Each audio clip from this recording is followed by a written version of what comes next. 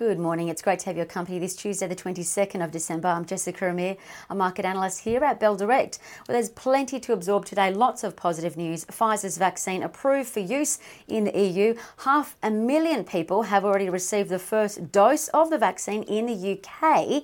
And in the US, Moderna is shipping its first batch of its vaccine doses. Also in the US, lawmakers agreed on a $900 billion rescue package that includes direct payments of $600 to most adults and $600 per child as well. Now, despite all the positive news, there are concerns that a new coronavirus strain is in the UK, spreading much faster. Now, this has triggered more severe lockdowns and travel restrictions across Europe. However, health authorities have come out saying not to be too overly concerned because there is no suggestions of a higher death rate with this new mutated strain. However, that did see the broad indices pull back. The S&P 500 fell 0.4%. The Dow Jones actually went the other way, rising by 0.1%, and the Nasdaq eased, falling by 0.1%. Banks like Goldman Sachs did well, up 6%. JP Morgan gained about 4%, while Apple jumped over 1% and Nike leapt up 5%.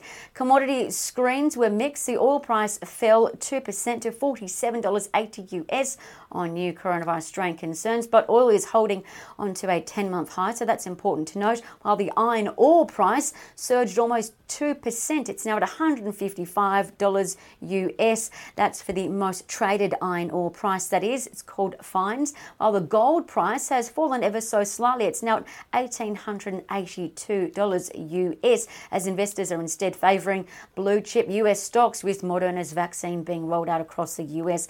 Now, what to expect and watch today? Well, the Aussie share market is expected to ease for the second straight day. A fall of 0.4% is expected if you went by the futures earlier, as investors are weighing up the New South Wales restrictions, which could shave about 0.1% off this quarter's economic growth, and that's according to Citi's analysts. As for economic news that's out today, preliminary retail trade data is out, expected to show that we spent about 0.6% less in November after we splurged in October when retail trade lifted 1.4%. Orica holds their AGM today. What else to watch? Well, trading ideas. Some that could be worth a look include the plus-size women's clothing business City Chic Collective, CCX. Yesterday, they announced plans to purchase another distressed business. Now, this time, CCX is entering the UK, the $9 billion UK market, after it inked a deal to buy a 90-year-old business that's got quite a loyal customer base. The business is called Evans E-Commerce, and they also bought the e-commerce as well as their wholesale businesses as well. Now, City Chic, their shares jumped 11% yesterday to a 4-month high on the back of the news, and CCX was earmarked as a Bell Potter buy again, but it was given a new revved up $4.10 price target.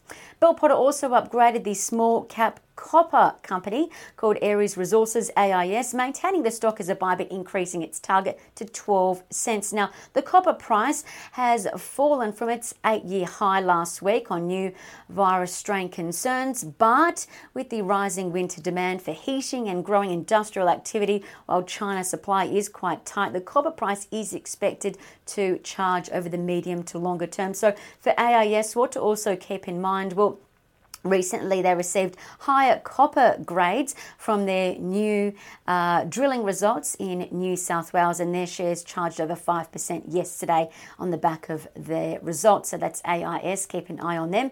And following the continued nickel price rally, Bell Potter reiterated Nickel Mines as a buy with a $1.49 target. NIC also backed by Credit Suisse, Macquarie and Citi with a $1.40 upper target. Western Areas, another favoured nickel producer for Macquarie, Credit Suisse and Citi, as well as for Ord Minnett.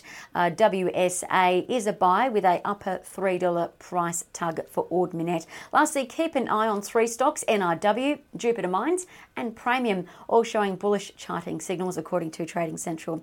I'm Jessica Amir with Bell Direct. Stay safe. Happy trading.